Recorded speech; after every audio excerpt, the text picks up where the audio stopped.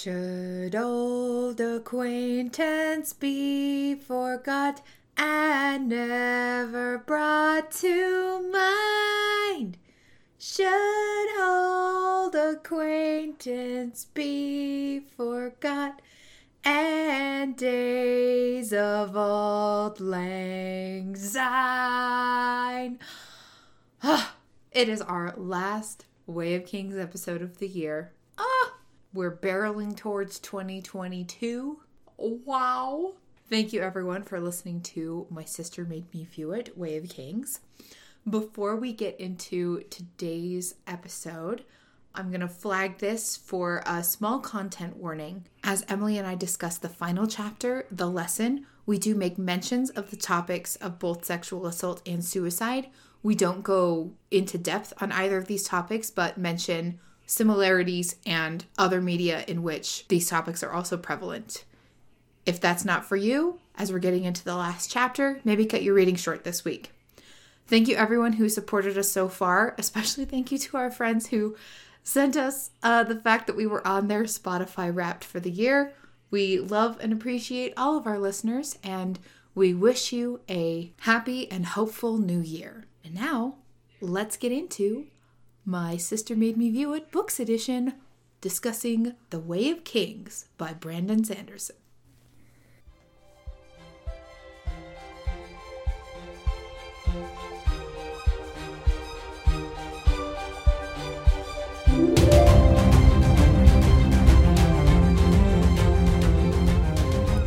Hello everyone, and welcome back to the Books Edition. We are currently covering The Way of Kings by Brandon Sanderson. This week we're reading chapters 33, 34, 35, and 36, Somatics, Stormwall, A Light by Which to See, and The Lesson. My name is Megan, and right now I should probably be storyboarding. My name is Emily, and right now I definitely should be working on my book. But instead, we're making a podcast. This is a very fun bunch of chapters, which we are covering. If you listened to our last episode, I actually live read these to Emily, and she edited together a supercut of her reactions. Emily, quick take reactions from you. What did you think of this group of 4 chapters? They were very fascinating because a lot of things happened out of order than I would have originally thought.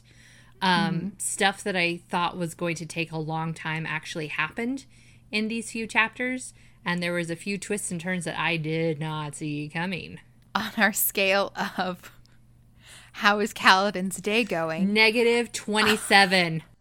I would say this is some of the worst that we've had so far. Poor dude. But Shallan's story took a pretty extreme couple of turns. It definitely did. I'm very excited to talk about it. All right, so even though I miss Dalinar, and I guess we have to settle for Shallan. I like her too, guys. Don't look at me like that. You will see your beloved Dalinar again in... All right, do you know what? I'm not going to tell you. It's too many pages and it'll just make you sad. Our first chapter is called Somatics, and at the end of our last episode, I asked you if you knew what those were, and you did not, but do you know now? No. You do, I promise. Look at the illustration on page 618. Oh, okay. I do know what they mean. So this is a real phenomenon where if you put sand over, I don't know, like a speaker, like you have like a flat surface you put over a speaker, and different types of music create different type of patterns. So different, specific tones of resonance. Like you couldn't play, Beethoven's Moonlight Sonata, but if you just play one note very loud and very steadily, specific tones vibrate at specific frequencies. And those frequencies have particular shapes. Yes. And so this actually comes up in the book, in this chapter. There's an illustration that shows the different cities and how they are arranged. So we've got Akina, Thalen City, Okay, it's written in cursive, so I don't know if that's an N or an R. It's an N. Oh, Vedenar, Yeah. and Kolinar. So, First things first, here is the little header for the chapter. It says, "They changed even as we fought them. Like shadows they were that can transform as the flame dances. Never underestimate them because of what you first see." oh, listen, I didn't take any notes in this, but this is a question I've had for a while. Am I supposed to know what a Voidbringer is? Because I think that's what they're talking about here. Do we know what they are? Do we know what they look like? Have I missed something? They have not explicitly pointed at something yet and said, "That's a Voidbringer." Okay. Dalinar's flashback, did he fight a Voidbringer or did he fight something else? Dalinar, in his flashback, I believe the knights that saved him mentioned that those things are like forebringers of Voidbringers, Okay. like forebearers. I'm gonna double check. There's just so many mentions of them that I've been nervous, and I feel like it's gone on too long for me to fake knowing anything that I'm supposed to know. Yeah, I don't think no one has pointed to something specifically and said this is a Voidbringer. So back in Dalinar's vision, he's like, "Oh my gosh, I'm in the time of the desolations." And out loud, he's like, "That means the Voidbringers, right? That's what we were fighting." And the knight is a little dismissive. And she says, "No, this was Midnight Essence, though who released it is a mystery." Okay. And she's like, "Voidbringers? No." So, no, Emily, we have not seen what a Voidbringer is yet. Okay. Although you are correct we're in part 3 right now, and these headers all seem to be referencing Voidbringers in some way. Okay. Okay. Thanks. Thanks for explaining that. Yeah. So, Shallan is in the library, again, giving me great memories of when I worked at the BYU library. And she's in a huge inner part, and she like describes how it's laid out. It's such a cool set. It's like this large inverted pyramid with staircases winding down like all the way around it. And then these railings like on the staircases and things had originally been beautifully carved from wood and then soul cast into stone. And she kind of makes like special mention of the texture. It's the texture of carved wood with like the grain and everything in it, but it's got like that cool hardness of marble. I'm like, this is just pretty. I felt like Brandon Sanderson has created a really fun world because he could have just stuck it in like a medieval time where we don't have anything. But they have all sorts of really cool magic that makes life a lot easier with, Fabrials that'll make wine cold or tell you when people are coming. Like, it's really cool.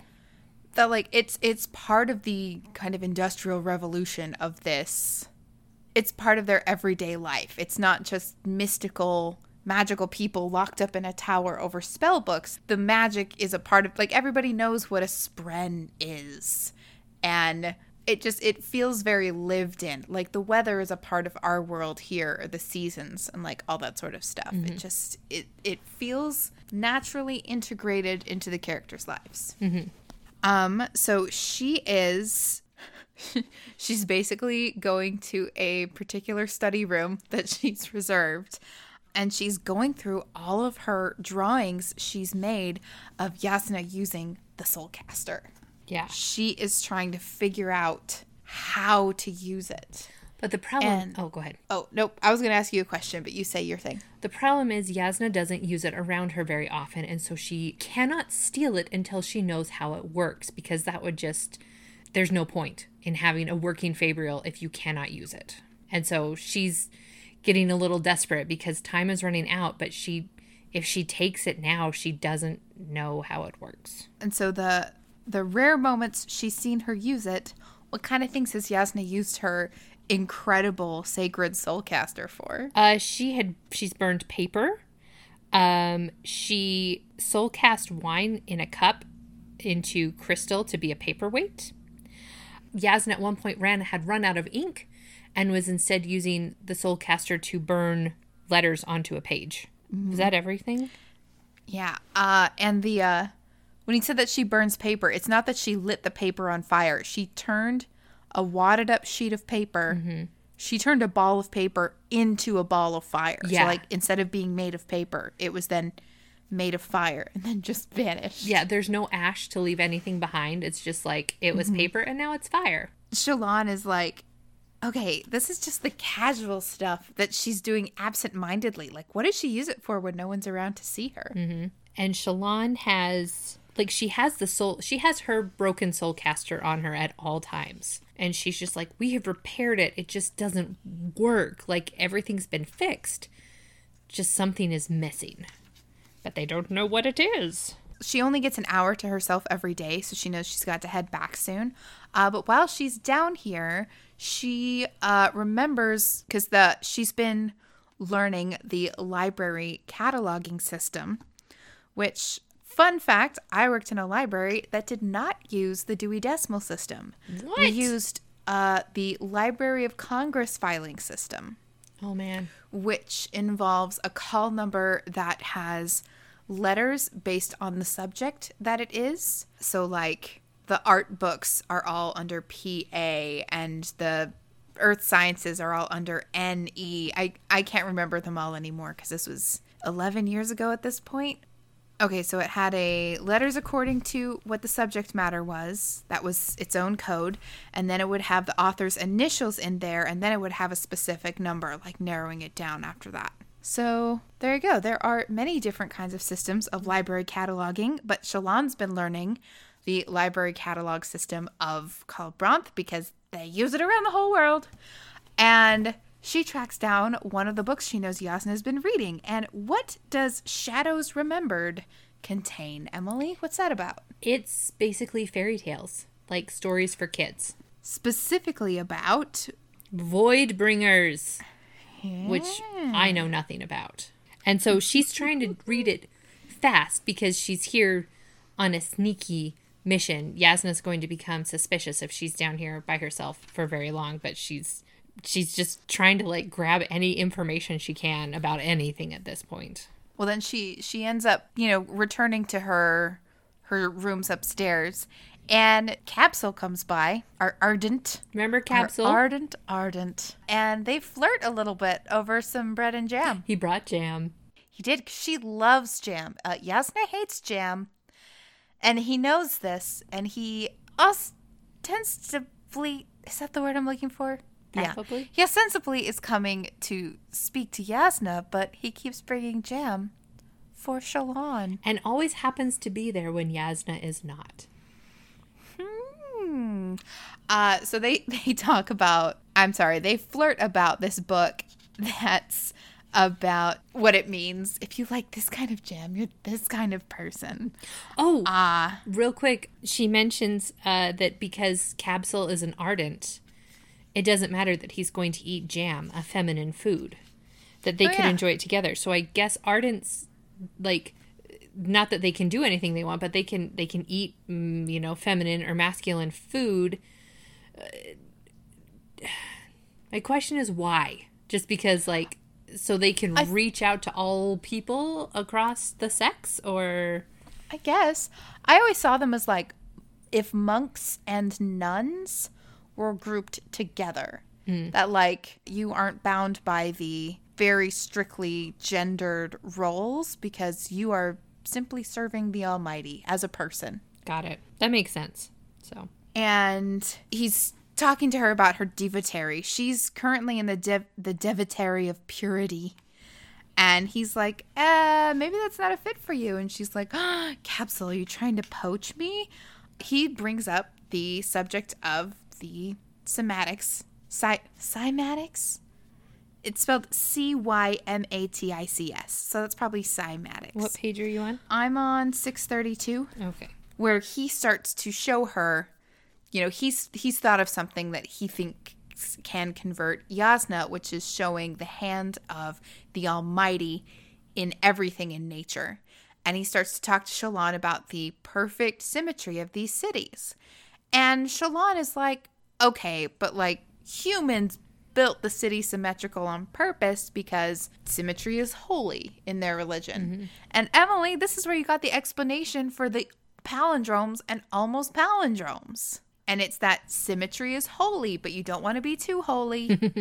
So that's why some of the names have just like one or two sounds changed at either end. So Shallan is almost a palindrome.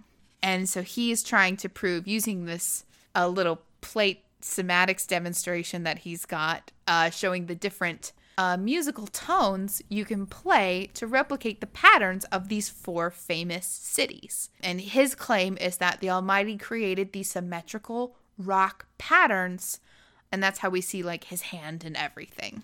Which, you know, to bring something like this to Yasna is a very good move, I feel, on his part, because she is very interested in truth and kind of like cold hard facts sort of a thing, rather than just like, well, I feel this to be right, or I feel this to be wrong.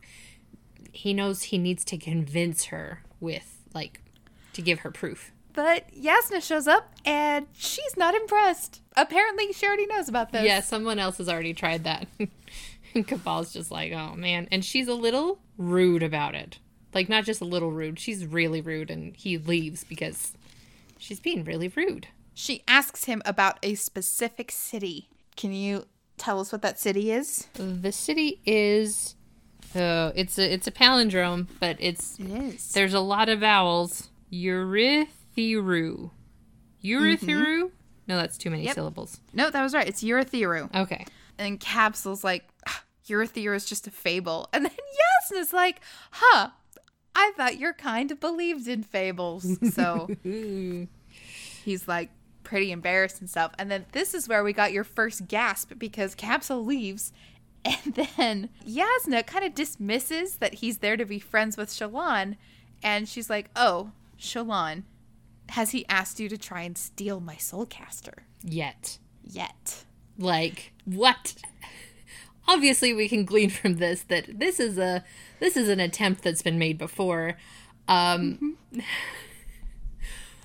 Poor Shallan. Okay, I've got thoughts about this. Poor Shallan, who has finally, like, she was talking about, like, oh, the other Ardents that my father had were old and crusty and things like that. But here is this person who can kind of match wits with me and is fun, and he really seems to like me and brings me things, only to brings me jam, only to find out that most likely he's buttering her up.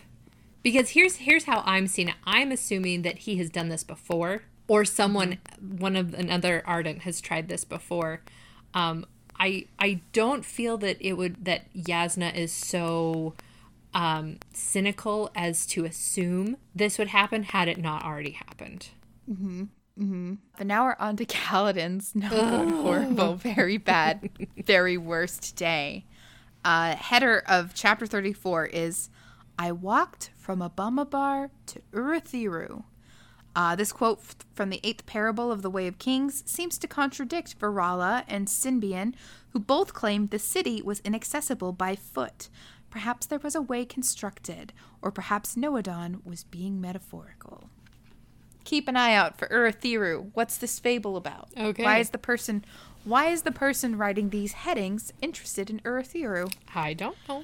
Well, what's Kaladin doing right now? He's trying to wake up.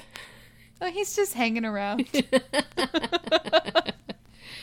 He feels like he's floating, which is kind of true. He's been strung up upside down, hanging head down from the bridgeman's barracks. Now remember, guys, this is after the chapter where he caused a lot of, well, this is after the chapter that they tried to Authentic battle damage! All the other bridgemen tried to copy him, turning the bridge on its side to kind of form a shield. And it ended up in the deaths of hundreds of men. Yeah. And he got beaten very, very badly. At least 12 dozen. But yeah, so he's got broken ribs. One of his eyes is swollen shut. And he's tied upside down hanging off the roof. And Syl lets him know what happened to everyone else. So before he gets beaten to death in the last chapter, he was like, don't kill me, I can speak for you. And Lamaril, the Light Eyes, was like, oh, I'm sorry, you can speak for me? And Kaladin's like, yeah, I can let them know it was my fault. And so Lamoral has them beat Kaladin unconscious. Turned out to be a bad move. Because what happened to Lamoral? He got executed by Sadeas himself. Like, right as they all return back. Because High Prince Sadeas did it himself. He said something about the ultimate responsibility falling on the Light Eyes. Lamoral kept screaming that you'd promised to absolve him. And that Gaz should be punished instead. Whoops. Here's the thing, though. Like, okay, guys. Not that it's a good thing anybody got executed. But now Gaz doesn't have to pay Lamoral this bribe. Mm-hmm. So, I don't know. I don't know where that's going. But I did think about that. You're right, because now he doesn't need Kaladin's extra sphere. But he probably wants it. Probably. Yeah. But Gaz isn't, I don't know if he's not punished, but he isn't executed, but he's left in his same position. But I don't know if that means that he just won't be able to be promoted. So Syl is telling Kaladin all of this, and the storm is coming over the horizon. Because Kaladin's not going to be outright executed. I think Sadeas wants to avoid having a martyr. Mm-hmm. But instead, they've mentioned this before, that he's going to be hung out during a high storm and let the Allfather? Stormfather decide his fate. Which I was a little shocked, because I thought when this happened, they would have taken him out to a field. Like, I thought they had, like, a field for this. But no, they leave him tied up to the barracks, where his men are going to be inside the barracks. Hearing his body slamming around on the roof. Yeah. Yeah, there's a ring bolted down into the roof for just this sort of purpose. Oh, my cat's trying to snuggle with the microphone. Hi, Kenobi. Yeah, but Syl goes inside and she grabs Rock because Rock can see her. Rock, Teft, and Moash come out to kind of tell him goodbye. Stupid Moash. And it's sad. They're like, hey, we're not gonna go back to the way we were. We promise we'll remember you. Yeah, we'll still do dinner around the fire together, and we'll still laugh, and we'll live. We'll make a tradition out of it. And so this is basically goodbye. They've come out here to say goodbye, because the odds of him being able to survive a high storm are minuscule. Yeah, there's no odds. Like, he's gonna die. He is already half beaten to death, and he's tied up by his feet for a hurricane to come. And Kaladin gives this, he sort of puts up this front of courage, and he's like, all right, because not all the men would come outside, because, everyone's very suspicious. Well, rephrase, everyone is rightfully horrified of high storms. And so everyone else is in the barracks where it's safe, like as the wind is starting to pick up and all. And Kaladin has this final kind of speech where he's like, I want everyone to come back out here when the storm's over. You're going to stand out here in front of me. I'm going to open my eyes, and I will have survived. And they're kind of like, sure, Jan. Sure, Jan. Sure, Calajan. But Teft gives him a sphere to hold on to. The last one they were able to save from his pouch, because there's a folk saying that's, carry a sphere with you into the storm. At least you'll have light by which to see. Oh, hey. Isn't that the title of the episode? Here's the thing, though. It was because we know that the Bridgemen take their spheres with them into battle because they're too valuable to be left behind. So the sphere that Kaladin gets is his own, but Lamoral and Gaz took the rest after he'd been beaten senseless. So this one is a done. There's no Stormlight in it. Yeah. So they head back inside, and Syl's like, hey, Kaladin, what happens if you don't survive? Like, after you've made this promise? And he talks about it, a gambling term. And it's basically the equivalent of going all in, where no one is expecting him to survive. And so if they come out and he dies, that's like what they're expecting. But he's like, if I do survive and they come out and they see me, like, they might see it as a miracle.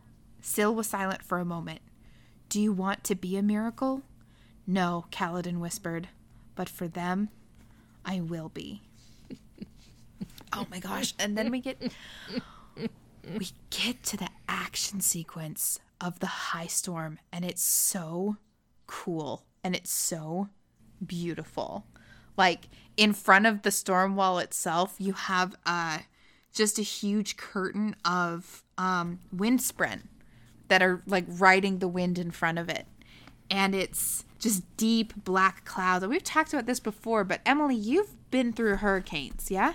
I have. I've been through several. Yeah. I've only been through a tornado, I think. I've been through several eyes of the hurricane. Eyes of the storm. You were in the eye of Hurricane Ike, right? The Ike guy? I was. The Ike.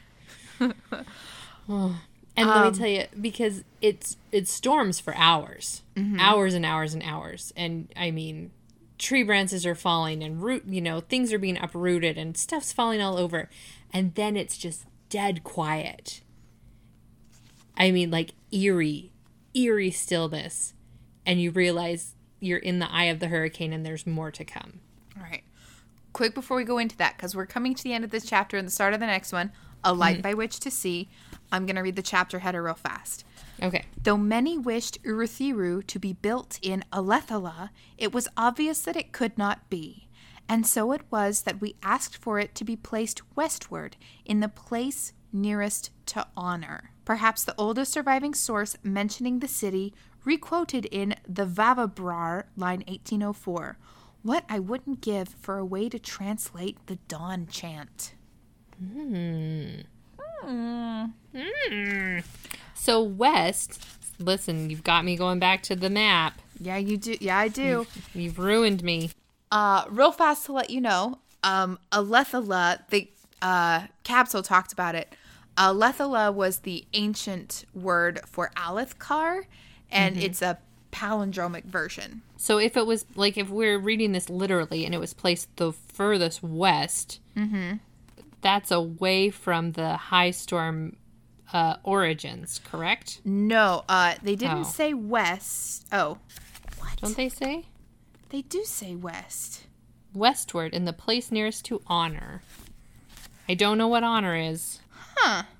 Did I blow your mind? No. All right. Well, where's Uruthiru, Emily? If it's westward, where is the place nearest Honor?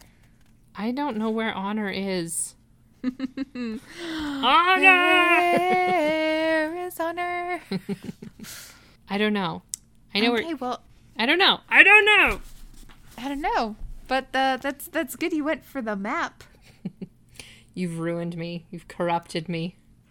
No, I've improved. You've enriched my life. I've enriched your life. It was very funny. So our other sister came to visit me for a couple weeks, and she read me out loud The Thief series by Megan Whalen Turner while she was here. And 3 or 4 books in, I'm like, oh, is there a map in any of these books? Is there a map that lets me know where Sunis, where Edis, where Atolia all are? And she's like, actually, in the 4th book, I think there is a map. And yes, finally, the Thief series has a map. And so now I know where everything is situated. Nice. So a lot of this chapter is the storm itself. Like, there's a boulder that crashes right next to him on the roof, just like picked up and hurled by the storm. He gets blown up in the air like a kite, only tied to the roof by his feet. Like, I just wonder if the rope had snapped, like, would he just keep going until he hit the Pure Lake? Ooh, yeah. Or at least just going until the storm, runs out of energy. Because we know by the time it hits Kharbranth, where Shallan is, that it's not even as strong. Right. But basically, if you go to the map, so these storms are huge enough that they at least make it rain across the entire world. So, like, it's a big enough storm system that it moves across the whole world. But it builds up in the Ocean of Origin. There's really nothing on the Shattered Plains to stop it because it's, just a bunch of plateaus and things. So for all intents and purposes, there's just a big flat open plain for the storm to sweep across. And then it hits Alethkar, which is where it's like the strongest. And by the time it gets to the Pure Lake, you're right, it is kind of like more gentle rains and things. it may not even make it all the way to Shinovar. I'm looking at these big mountains. But yeah. But in this chapter, it crosses the unclaimed hills and then it just hits Kaladin. That's the only thing in its way. There's not a lot blocking it. But yeah, I'm surprised nothing dislocated. Yeah. Like, I'm surprised he didn't get a leg pulled out of a hip socket or anything like that. There are moments where he, like, dares to open his eyes. There's a bit where he gets his hands around the ring set into the roof. And he sees Syl in front of him, this tiny, tiny little windspren. And she's got her hands up trying to stop the storm to try and protect him. But this is when his fingers go numb and he loses his hold on the ring and gets slapped around on the roof some more. I'm thinking like a Bugs Bunny Looney Tunes kind of thing where he's just getting wham, slam, slam. And so he's clearly getting very hurt, but he doesn't lose hold of the sphere in his hand. Right. And then you mentioned being in the eye of a hurricane. Mm-hmm. All of a sudden the storm goes quiet and there's complete silence. And everything's black. Yeah. So everything is like deep darkness and he can't even feel the pain of anything anymore. And he sees a face in the clouds. Not just like a normal size face. Like, yeah. Like, to me it felt like it was filling the whole sky.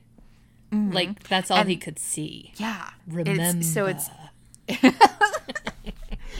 It's dark in the storm, and this face is also like deep blackness. It stretches across the whole sky. It's incomprehensibly huge, but he can still somehow see all of it.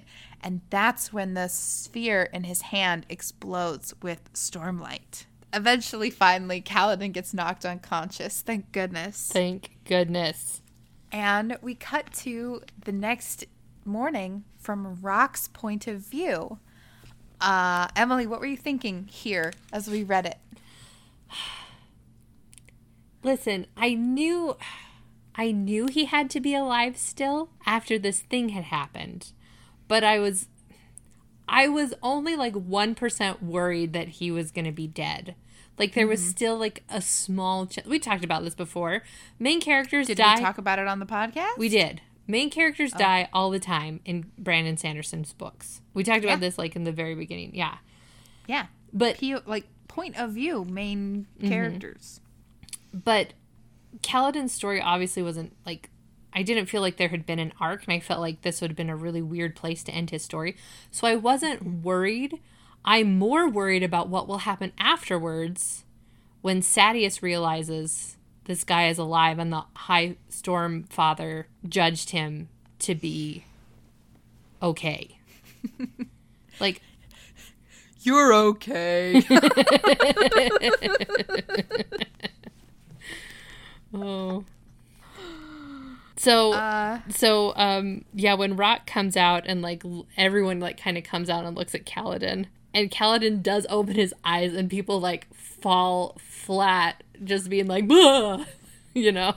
Rock starts screaming in his native language. It takes him a moment to realize he's, like, yelling directions in the wrong language, but they're like, "We gotta cut him down." Oh, do you know what? I misspoke. I said this was Rock's point of view. This is Teft's point of view. Yeah. My bad, y'all. Because Teft picks up, everyone's scrambling to help Kaladin, and Teft picks up the sphere that he dropped, and the sphere has no stormlight in it. I think somehow Kaladin is absorbing it. He is either like a god reborn, or I don't know, a herald that has crash landed and doesn't. I don't know. No, these are great guesses, but yeah, you're right. He's been having problems with done spheres through the whole book series. Yeah. Like when he goes to the money changer and they're like, "These don't have any light in them." He's like, "I don't know. Gaz just gave them to me. I don't know." And whenever he's taking spheres out on the battlefield, they always come back done. So good eye, Emily. You've been paying attention. All 649 pages. Not all of them, actually. I know. We're over halfway there. Because correct me if I'm wrong, I don't think they've mentioned him having this issue in any of the flashbacks or anything like this. I feel like it's only been a recent development. Curious. Put Dun Spears on the watch list watch. Teft is still kind of like, because it says Sadeas himself had declared the Stormfather would choose Kaladin's fate. Everyone knew that meant death. And so people, I don't know if they ever give the odds or the statistics of survival rates, but I'm guessing it doesn't happen hardly ever. And for Kaladin to be alive, it's a big deal. And so I almost wonder if this is going to make Sadeas even angrier. Because I don't know how much of a believer Sadeas is. And if he only said that because he's like, well, if I kill him, it'll make him a martyr. But if I put him out, all these people who believe in the Stormfather will be placated. But if Sadeas doesn't believe that and he feels cheated that Kaladin's still alive, I don't know what's going to happen next. And that makes me more nervous than Kaladin being strung up in a high storm. Because Teft says, Teft stood up straight holding the Dun sphere. An empty sphere after a storm, he thought, and a man who's still alive when he should be dead. 2 impossibilities. So they cut Kaladin down, and he's more hurt than he was before, so they've got to take care of him. Oh, yeah, a little bit. Ooh. Hey, do you know what it's time for? It's time for the lesson. It's time to talk about the lesson. Okay, so when I decided I was going to live read these chapters to Emily, I had a note that was like, read all 4 of these chapters to Emily. And I'm reading through the first Shallan chapter to her out loud and being like, why did I say read this one? Why didn't I have her read this herself? Like it's fun and it's got cool world building stuff. I like the sand on the plate demonstration and all that, but I'm like, this is kind of dry for a live read. Why did I want to include this? It's because that chapter paired up with the lesson is so good, because every way that we see Jasnah use the Soulcaster in Shallan's sketches are the 3 ways that she uses the Soulcaster. Which I didn't quite get, but I think like in the back of my head, I was like, how? Long story short, Megan pointed it out to me and I felt like an idiot for not being like, oh, cinematic parallels. I guess like not technically, because the 3rd way is she turns something into smoke. But we have seen her do that before. Yes, we saw her turn the huge boulder into smoke. Mm-hmm. Way, way back in part 1 when we first met her in Shallan. But anyway, we're getting a little ahead of ourselves. Let me read the chapter header for the lesson. And it is, taking the Dawn Shard, known to bind any creature voidish or mortal, he crawled up the steps crafted for heralds, 10 strides tall apiece, toward the grand temple above.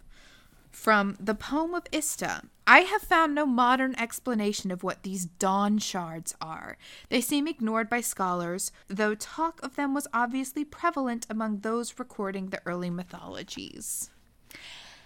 Hey, you had a theory about who was writing the part 2 chapter headers. Mm-hmm. You had a theory that it was a letter either to or from Hoid, I think. Yes. I believed Hoid was writing this letter, taunting whoever is looking for him. What do you think these... Okay, so part 1, we had those people's final words, that and when they were recorded and who they were recorded from. And then part 2, we had that letter. So what do you think these part 3 epigraphs are? I think they are from that shadow book. I think these are the fairy tales from the kids' book.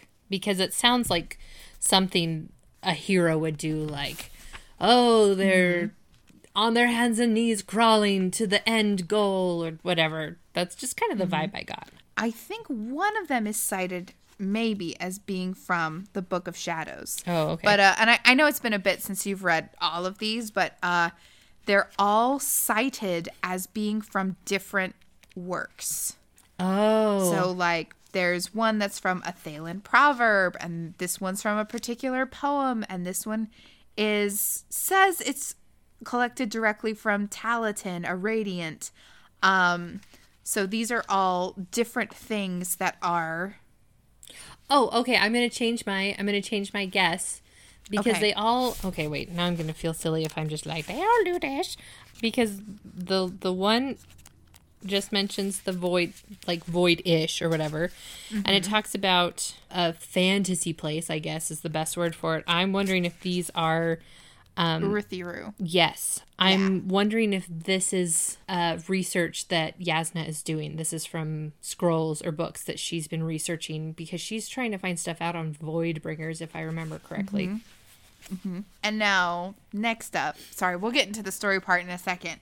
Remember the art in front of the chapter? We've got that little circle with the symbol in it. Yeah, it looks like it gives me very Saruman vibes, like the tower. Yeah. Anyway, that's been Shallan's all the way through. What do you think that is?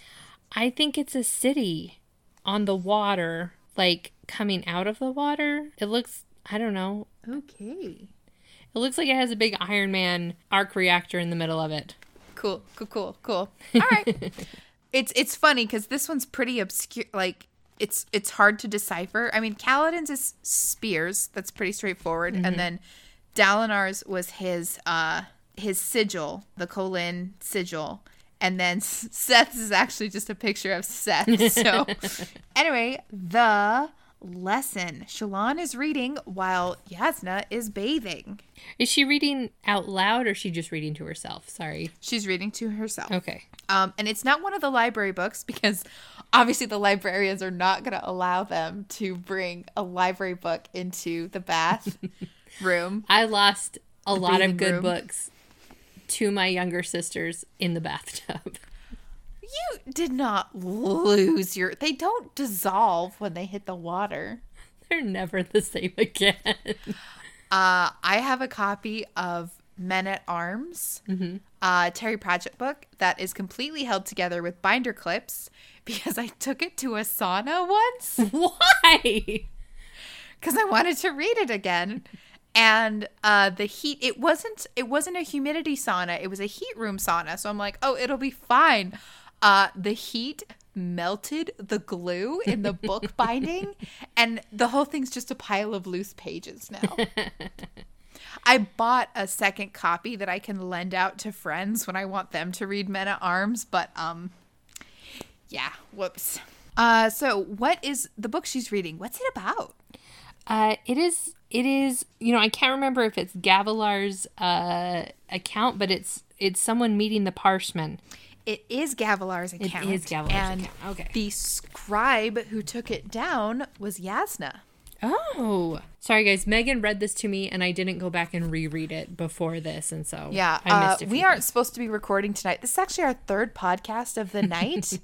we recorded Roswell, and we recorded episode 0 of Hill House, and at the end of it, I was like, I could do another podcast. Could you do another podcast? And Emily very graciously said yes. But it's been 4 weeks since we read this, and I didn't give her adequate warning. She said she was going to read it through again, and I didn't give her the chance. I'm like, let's record now. I'm here for the long haul. Yeah. So, in the Vorin culture, that's the religion name. In the Vorin culture, we know that men don't read or write. And so Gavilar would have dictated all of this to Yasna. And we find out about women's script. Oh, yes. I loved it. I loved it. So Shallan is reading through and Gavilar is pointing out like, hey, we ran into some Parshmen who were unlike any Parshmen we'd ever seen. The Parshmen that we had kind of known up to this point are docile servants, but these Parshmen that he has met, they're living on their own, and that's not supposed to be possible. And so Gavilar is expressing his surprise at this. And as Shallan is reading about this, it says she looks to the bottom of the page and she finds a script, a note added by the scribe. Undertext. By unspoken agreement, the undertext was never shared out loud. Here, a wife would sometimes clarify or even contradict the account of her husband. The only way to preserve such honesty for future scholars was to maintain the sanctity and secrecy of the writing. So it's like a Google Doc with comments on it, but not everybody can see them. And so Yasna talks about how, like, oh yeah, I've edited my father's words to be more appropriate and scholarly. So like she's rewritten what he said to sound basically fancy talk. Yeah. Which she says that he instructed me to do so, but she wanted to make note of that. So like men who aren't allowed to read can only have books read out loud to them, and they never get to access the footnotes ever. They don't even know they exist. What? I think that's such a fun. I love that too, this unspoken language, because what I find interesting about this is, like I said, it's not set in like quote unquote medieval times where like I feel like a lot of those stories are women overcoming and doing things that they're not supposed to be doing and stuff like that. And I love this society where there are very clear gender roles, but there are layers to those gender roles as well. Yeah. It's not so straightforward. And, like, I'm sure there are people who are dissatisfied that, and, like, people who do rankle at, there's still clear inequality. Right. But, so I'm going through this book series on another podcast. The podcast is called Anamorphology, but I'm on just the Everworld book episodes. And the thing about Everworld that's been kind of irritating us is me and the other hosts. This is something we talk about all the time on this podcast. Our 4 Earth teenagers are our main characters, and they travel to pretty much this alternate dimension where all the other mythologies and cultures from history all exist together. But the thing is that every single culture that we've run into is still sexist and misogynistic, exactly how our modern cultures are today, when historically that was not accurate. Everybody had their own very special way of being biased and prejudiced and stuff. And it's very fascinating to read this book where, yes, there's still sexism, but it's different. Our sexism is different. Yeah. It's like, I'm going to throw out Game of Thrones basically has misogyny and sexism very much like our world, like historically how it was, how women were used and kind of shut out of society and being the important decision makers, all that sort of stuff. And the way that this world is set up in Way of Kings, men are shut out of important intellectual advancements, and women are shut out from, like, action and, like, physical spaces. And it's interesting that there's inherent strengths and weaknesses built into the expectations for both genders. Yep. I agree. And it really makes you think, huh? we live in a society. Okay. But yeah, that just really tickled my fancy of, like, listen, I feel like it's a strength and a weakness of mine is I like knowing things. I like knowing things I probably even shouldn't know. Like, I like knowing things. And I feel like I really would have loved this to be, like, reading something out loud and seeing, like, a footnote and being like, I know something you don't. And just being, like, real smug about it.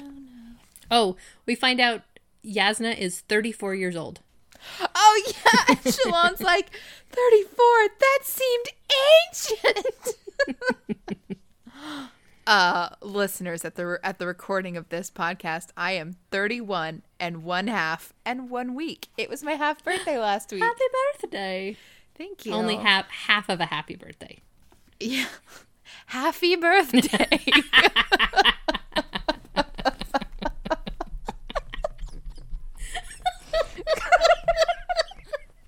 Okay, maybe recording 3 episodes in a row with a mistake. Oh. basically, here's what is happening for Shallan right now.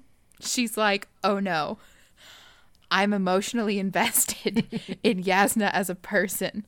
Like, it was easy to think about robbing her when she was just like this mysterious, rich, privileged princess. But now I'm getting to know her, and I love learning. I love this. I love this life I've got, even though it started from, like deception. And she has a clear shot, a clear moment where she could switch out the Fabrials. Because Yasna is floating in this pool, eyes closed. It's just her and Shallan. And this is like the perfect opportunity to do this. And she can't do it. Yeah. She can't bring herself to do it. Although, we're getting some cool world building as to how bathing works. Like, their shampoo is in powder form. You have to mash it up in your hand to turn it into a lather. There's Fabrials that heat the water. Oh, yeah. Kharbranth has real fancy, like... This sounds like a dream bathroom, actually. When I build my custom replica of the Montegaroni Villa from Assassin's Creed 2... If you had asked me what your dream house would have been, I could have told you that right then without you saying anything. I'm going to include a bathroom based off of this place. Like, it's big enough to float in. Like, Yasna's basically doing the dead man's float in here. And it's heated water comes in from the tap, and there's mosaics, and it's beautiful. Back one more thing.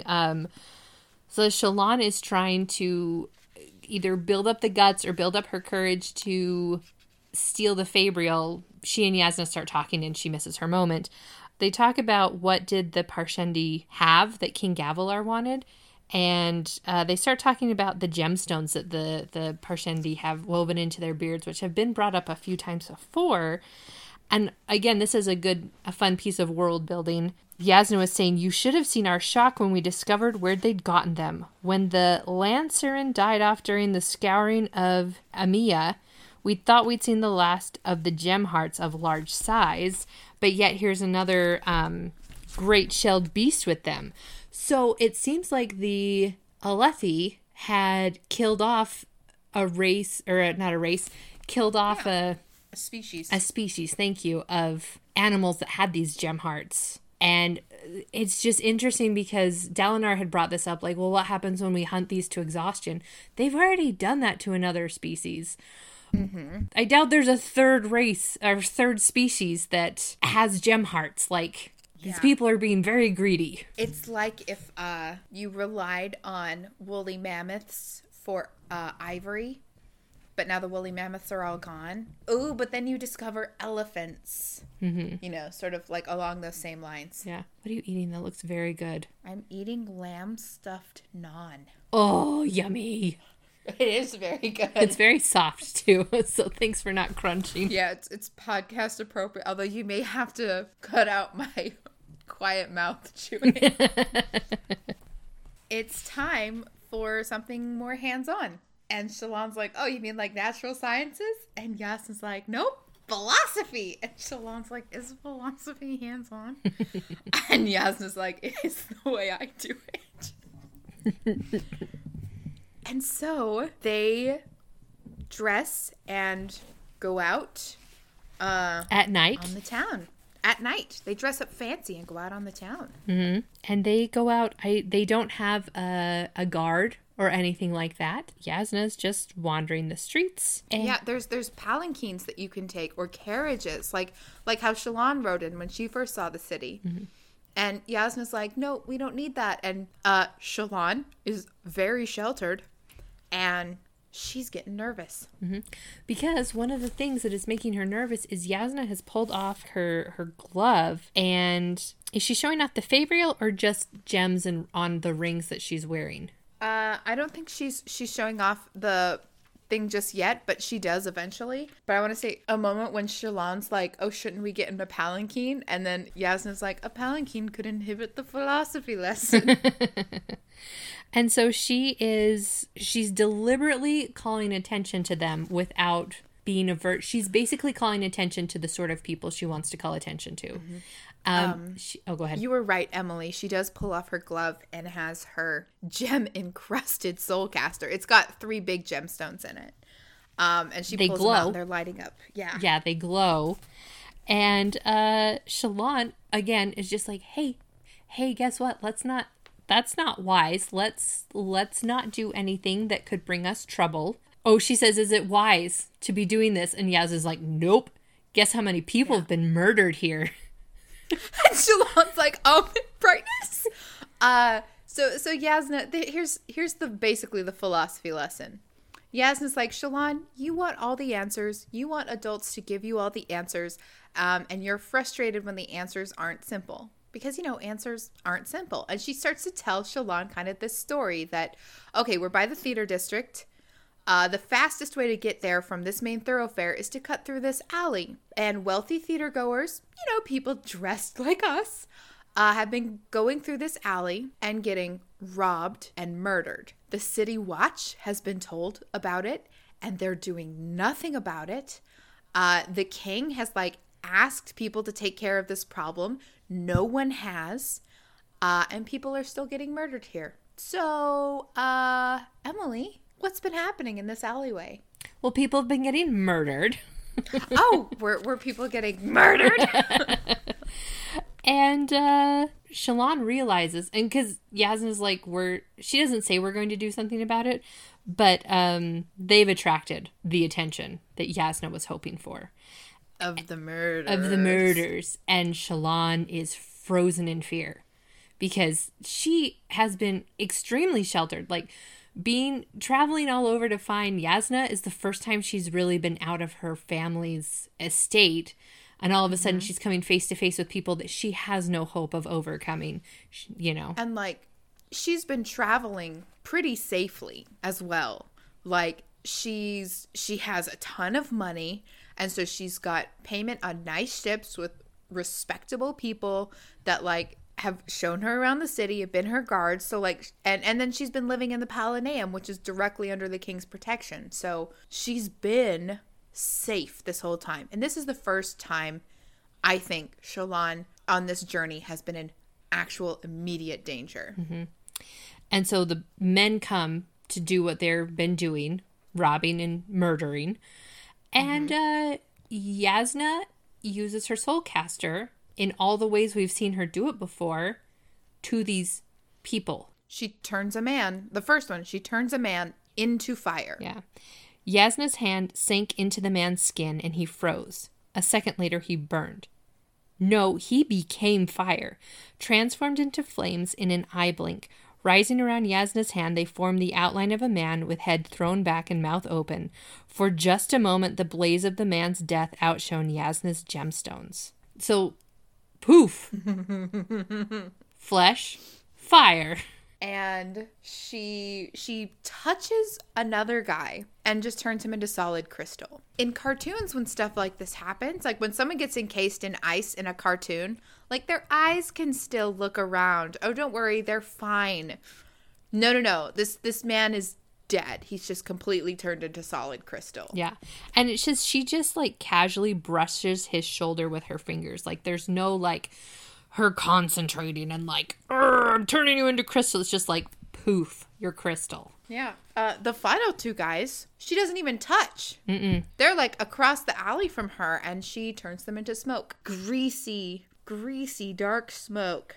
Stormlight shot from Yasna's hand like twin bolts of lightning, symmetrical. One struck each of the footpads and they popped, puffing into smoke. Their empty clothing dropped to the ground. With a sharp snap, the smokestone crystal on Yasna's soulcaster cracked, its light vanishing, leaving her with just the diamond and the ruby. And then Yasna just calls for a palanquin, and they leave. So after the men have been turned to smoke, we realize, like I said, one of the gems has been I guess she used it up or whatever, and it's cracked.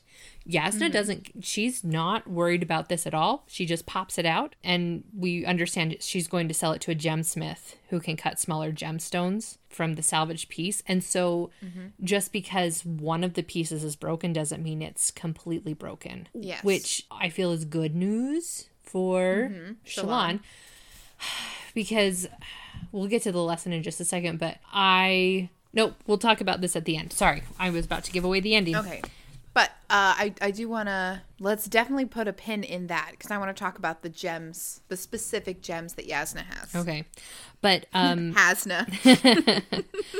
Hey, Emily, what's Shallan's reaction to all of this? She is absolutely horrified. I mean, Yasna just killed 4 people in front of her.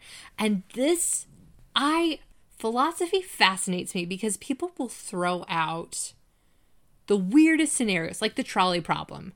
Do you kill one person to save 4 people? Do you save one person to save one person? It's just, I hate that. There's no solution. Yes, there is. You drop the evergreen shipping container on top of all the trolley tracks, and then none of the trolleys can get by to kill people. So this conversation that Yasna and Shallan have is extremely fascinating, and they're both in different camps on this, because Shallan's like, you killed people, and Yasna's like, I defended myself, and Shallan's like, you attracted them on purpose. And Yasna's like, they shouldn't have been doing that in the first place, and nobody else was taking care of it. And how many other people would they have murdered? And each side has legit, points of view. And I don't know whose side I come down on. I come on Yasna's side 1,000%. Yeah. I agree with you. Because go ahead. Sorry, go ahead. The men coming to kill Yasna and Shallan have killed many, many people, assuming they could not defend themselves. And we shouldn't feel bad for these multi-time murderers because Yasna has this fabrial that lets her defend herself. It's like, okay, one of the things that makes this philosophy lesson, I think, just so stark and really uncomfortable is a lot of the arguments are paralleled to sexual assaults. Yes. And I think that was very deliberate on Brandon's part and the tone he's setting for this chapter, that, oh, well, but did you see how Shallan and Yasna were dressed? Of course thieves would come after them if they go to a bad part of town. And it's like, no. You don't deserve to be murdered for what you're wearing. Yeah. Yeah. So, no, I think Yasna's in the right. And also she lists that hey, the city guard isn't doing anything about this. It's possible that these men are in fact even paying off members of the city guard so they can continue to do this stuff. So literally there is no one else who can stop it. Yasna's Batman. And if you have a problem with Yasna, you have a problem with Batman. So I guess what I'm saying is, if Shallan and Yasna had this as a conversation, as well, here's all the facts. People who walk down a certain street get murdered. The city guard does nothing about it. If we go and take care of the problem and draw them out, that sort of way, I feel that would be more like the trolley problem. But yeah, I do see now putting Yasna and Shallan in the middle of it, real time. So I'll backstep on a little bit of what I said. I think Yasna was in the right, except I don't think she should have brought Shallan with her. Right. I think the way she treated the attackers was correct. I think the way she treated Shallan was wrong. I like that because Yep. But because of how easily she did it, Emily, I think Yasna's done this before. I would not be surprised in the least. I think we have a cool vigilante princess. And it's not a serial killer because it's for the good of the people. Okay, but this reminds me of There's a Star Kid musical called Holy Musical Batman, and it is a spoof on Batman and assorted DC superheroes, and also Spider-Man's there too. There's a scene where Superman is complaining to the Green Lantern about Batman, and Superman's talking about how it's so ridiculous that all of Batman's villains continue to cause problems. They keep coming back. And he's like, and everyone thinks Batman is so great, but like he can't even do the most important part. Okay, have you heard of Mr. McSpitlick? And Green Lantern's like, no. And Superman's like, that's right. That's because I do my job.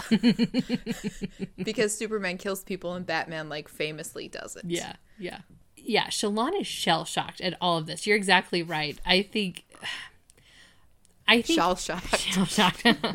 I think Yasna is too concerned about being right, because I feel like she's going to argue this philosophical question back and forth, but has already decided. She's already made her decision and has already acted on her decision and what she's going to do. And Shalon just does not have that in her to see real-time consequences. So shocking.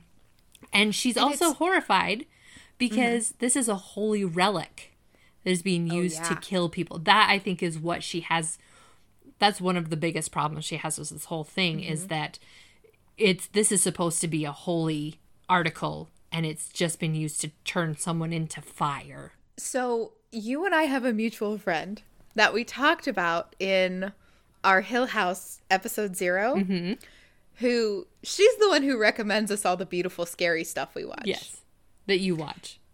And that you mostly watch, but muted. Yeah. And so the way I'm seeing this is like, our friend is like Yasna, who watches this stuff all the time, and it doesn't bother her that much. But you and I watch something scary like this, and it's nightmares and sleeping with the lights on. And it's like they have different levels of tolerances for this sort of thing. And I think this also, again, speaks to the theory that Yasna's done this plenty of times before, that for her, it didn't seem like it was a big deal. But for all we know, for all that she's told us about already, has Shalon ever seen something like this before? I don't think so. I would be so intrigued for a first-hand account or whatever of the first time Yasna did this and how she reacted. Like, was she doing it as an exercise in philosophy, or was she doing it as a reaction to save her own life, to save someone else's life? Yeah. I want to know how we got to this point. Like, I don't know what sort of training you have to go through to use a fabrial, but... Did her mom teach her how to do it? You think Navani taught Yasna how to kill people? Well, her mom is an inventor of fabrials, a rather famous one. Here's something to consider. You're really enjoying that lamb, aren't you? I know, it's really good. I'm sorry. I'm doing a podcast with my mouth full, but this is our third podcast in a row, and I'm hungry. The first time Yasna killed someone, was it on purpose or was it an accident? I didn't even think about that, because both are terrible. Could you imagine, like, magically murdering somebody and not even realizing you had the capacity to do it? And depending on how she did it, like if it was fire or smoke, there's no body. If no one sees her. No body. If there's no body that falls in the forest, did a murder really happen? It's very Rogue from X-Men. All right. And Shalon is also conflicted about this, because she's like, the people that Yasna killed were terrible, and like Shalon has no doubt they would have killed them. Like, I don't think she feels like that was an issue or a question, but the way that Yasna did it, and she didn't do it with glee, but she did it with very little effort. Like, Yasna, or Shalon, is now looking at Yasna in a whole new light, where she was kind of like hero worshipping her. And this is the scene like where the hero, Mr. Incredible sends Buddy home, and and when they get back, because like the Palanquin ride is basically silent most of the way home, When they get back, Shallan's finally like, you didn't have to kill all of them. Yeah. You could have killed like one of them as an example. And Yasna's like, no.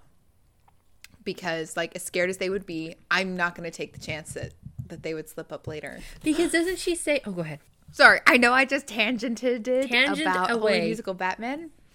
Now I'm going to tangent about one of my favorite episodes of Person of Interest. It's in the first season. So, quick thing about Person of Interest is our main characters there is a machine that scans everyone's electronic everything. And it was designed to stop acts of terrorism. But this machine sees everything, and that means it sees all kinds of violent crime. But the government's not interested in plotted murders unless, they're people also moving against the government. So our main characters have access to, every week they get a new person of interest who's going to be involved in some sort of premeditated violent crime. And it's their job to figure out what the crime is, how this person is involved, if they're the victim, if they're the perpetrator, and they have to stop them. And this particular episode has a lot of similarities to this Yasna Shallan story because it's someone who is a serial sexual assaulter. Like, he has gone after multiple women. And one of his victims ended up killing herself. And her sister is hunting this man down to kill him. Okay, this tangent's going on longer than I thought, but here we go. So one of our main characters intercepts her after she's kidnapped her intended target. And listen, another reason why I love this episode is her name is Megan, and I just like hearing Jim Caviezel say my name. Jim Caviezel, who's acting our cool character, he takes this guy and he's like, hey, I don't want you to be a murderer. I'll take care of him. He tells that to Megan. And the final scene is him and this guy. So this guy wakes up. He was drugged. He was unconscious. And they're sitting at a little table by a window in a house by the sea. And there's a gun on the table between them. And our main character looks at the bad guy and says, all right, convince me why I should let you live. And it's this conversation back and forth between the two of them with the bad guy. He's like crying and being like, I'll never do it again, I promise. And he's like, well, should I take that chance on you? Can people change? And the guy's like, I can change. You can change. And the episode ends without revealing what the final choice was. But they have this philosophy discussion back and forth across it, with one guy begging for his life and the other guy being like, convince me. It's really good. I love Person of Interest. Emily, should we do a Person of Interest? Yes, because guess what? I just got the last season for Christmas. I haven't seen the last season yet. So are you saying we could do Podcast of Interest? Yes! I'm in. Okay, but listen, since it's so heavily like Victim of the Week serialized, maybe we could cover like 2 to 3 episodes per podcast episode. Sounds good. Guys, look for that in the far off future. Back to Way of Kings. Yasna is saying, I didn't want to take a chance at all. And Yasna has dropped, how do I say this? Shallan is no longer hero worshipping this woman. She doesn't even want to touch her. She doesn't want to talk to her. She is reeling from this night, and she realizes that Yasna doesn't deserve to own this soulcaster. This sacred object. Yasna's sitting there, brushing her hair. The soulcaster's been taken off. Shallan takes it. She quickly pops out the smoke stone in her soulcaster. Yes. So she pops the smoke stone out of hers and swaps them and has zero qualms about what she has done. She's sure that Yasna is going to know this, because how could Yasna not realize the soulcaster's gone? But she doesn't even notice. Not when she picks up the soulcaster to put it away. Not when she locks it away with the key around her neck. Shallan walked from the room, stunned, in turmoil, exhausted, sickened, confused, but undiscovered. And so this is the part that I was so surprised happened already. I thought that there was almost going to be a heist scene, or, where she's trying to figure out how to swap it out. But it's really a moment of opportunity and she takes it. And I was very surprised it happened so early, quote unquote, in the story. Yes, we're 667 pages into the story. Yeah, no, you talked about arcs with Kaladin, and I feel here like we thought this was going to be the culmination of Shallan's arc, but this is definitely like it's a turning point for her for sure. But yeah, there's more to her story because now that she has it, what has to happen next? She has to leave and get it back to her brothers and still figure out how it works. So I don't know if she is going to stick around for a while or if she's going to use this as an excuse that this is too much and she's going to leave. Because Yasna didn't seem to realize the thing's broken. And so I don't know if Yasna is going to assume that the thing got broken because she used it so much. But when the smoke stone broke, she wasn't concerned. It just, you replace the pieces that get broken. Yeah. And so that is a good way for her to assume that someone swapped out her soulcaster. She can just assume her soulcaster's broken. Yeah. Could you imagine if Shallan really had the courage to swap it before the philosophy lesson, and then they end up in the street and Yasna's got the broken soulcaster? Like, would do you think Shallan would have pulled it out of her been like, glove and been like, just kidding? Yeah. Like, oh, that would have gone so horribly. I guess we better hope they don't do any more philosophy lessons before Shallan gets away. Yeah. Because here's now what I'm wondering is, we've talked about Navani. She's an inventor. Is she also a builder of Fabrials? Like, if Yasna realizes this is broken, can she write to her mom and say, send me another one? Or is it strictly monitored because Fabrials are supposed to be, or soulcasters at least, are supposed to be a holy... I don't know why they call them soulcasters. I'm so set on it, like, taking a little piece of her soul or something like that, but that may be too literal. I don't know if they literally tell us exactly how the name came around, but let's talk about it more in book 2. Okay. Because slight, vague spoiler, we will be meeting professional soulcasters who use these professionally. Okay. Because the king has an army of them that does that.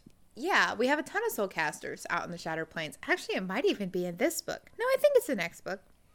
Because they talk about the banquet, like, basin that they've created, so we at least know they're there. The soulcasters turn things into lumber. They turn things into food. That's like how we keep the army fed. And the high princes have not been paying their proper taxes to the king for the use of his soulcasters. That's right. That's another thing that we've got to be careful of. So, there we go. We learned some philosophy. We saw... Oh, real fast. Jumping way back. What do you think the face in the storm was? I am going to assume it was the Storm Father. That seems like a very good guess. Thank you. And I'm intrigued to see if Kaladin's going to tell anyone about it. Like, hey, I think I was judged. Or if he's going to be like, did I really see that? I don't recall how faithful Kaladin is, if he's mentioned if he's like a man of faith or anything like that. And so I'm intrigued if he's going to be like, did I imagine it? Or is he going to have like a crisis of faith? All right, here's another question for you. Back to Yasna and Shallan. Shallan's only in the bathing chamber because now Yasna has immense trust in her. So let's say that Yasna does discover immediately that the Fabrial is stolen. Do you think Shallan would be the number one suspect? Or do you think she could pin it on, like, do you think Yasna would be suspecting, you know, like Kabsal or the librarians or just other characters we've met? I think Yasna would be foolish not to suspect Shallan, but I feel that she would also, what's the word I'm looking for? She would also dismiss it almost immediately because the way that Shallan has been acting, or the way that she acted after that thing. But I would assume that the next culprit, the next suspect, would be Kabsal. The jam boy. Yeah. And so I don't know jump, pretty jump. Because I feel like I wouldn't put past Shallan, or I wouldn't put it past Yasna to have some sort of way to read people's minds. Like, I don't think soulcasters do that. or some sort of truth serum, or like, I don't know. I don't know if Shallan's going to try and create a diversion, but if she tries to run, Yasna has unlimited resources. I feel there's no place that Yasna can go without. I feel there's no place Shallan can go without Yasna finding her. Mm-hmm. So I don't know how she's going to get it back to her family. I don't know if there's going to be another philosophy lesson and they're going to be royally screwed. I don't know. And I really want to find out. All right. Well, I'm going to tell you the titles of the chapters we're going to read next week. Okay. And I'm going to give you the first sentence of our first chapter from next week. So we're going to be reading 4 chapters again. One of them's very long. One of them's very short. So we start with chapter 37, Sides. Chapter 38, Envisager. 39, Burned into Her. Oh, no. Chapter 40, Eyes of Red and Blue. Hold on. Would you like to guess who's doing? Sorry, 37 through 41? 37 through 40. So 37 is called Sides. Who do you think is? I think that's a Shallan chapter. Okay. 38, Envisager. Oh. That, I think, is also a Shallan chapter. All right. 39, Burned into Her. That's got to be a Shallan chapter. And 40, Eyes of Red and Blue. And I think that's a Kaladin chapter. Okay. I'm going to read you the first sentence of chapter 37. Okay. Sides. Kaladin, look at this rock, Tien said. No! Stop it! It changes colors when you look at it from different sides. Stop it. I don't want to read about Tien. I cannot do this. I thought Sides. We'll go ahead. You thought Sides was Shallan. Yeah. You were incorrect. I thought it was going to be she discovered something that Yasna would have discovered immediately, and then people have to pick sides of who believes who or who's on whose side. Or Well, we'll see if I can convince Emily to read about Tien. But thank you all so much for joining us in Philosophy Hour with Emily and Megan. Our third hour of podcasting. Our third hour of podcasting of the night. My name is still Megan. Had to check for a second there. And you know what? I don't think I have the juice to go back to storyboarding, but I'll do it first thing tomorrow. My name is Emily. I'm also wrung out, but I also may stay up late and read Way of Kings. And after that, I'll work on my book. Oh my gosh. No, I'm not. I can't read a Tien chapter tonight. You won't have to record it. Can I just watch you read it on video chat? I'll think about it. Convince me. Okay. Convince me why. Because Tien's fine in this chapter. Okay, that's the only reason I would read it. Spoiler alert. All right. I believe in you. I believe in you. All right. Ready? Break. We did it.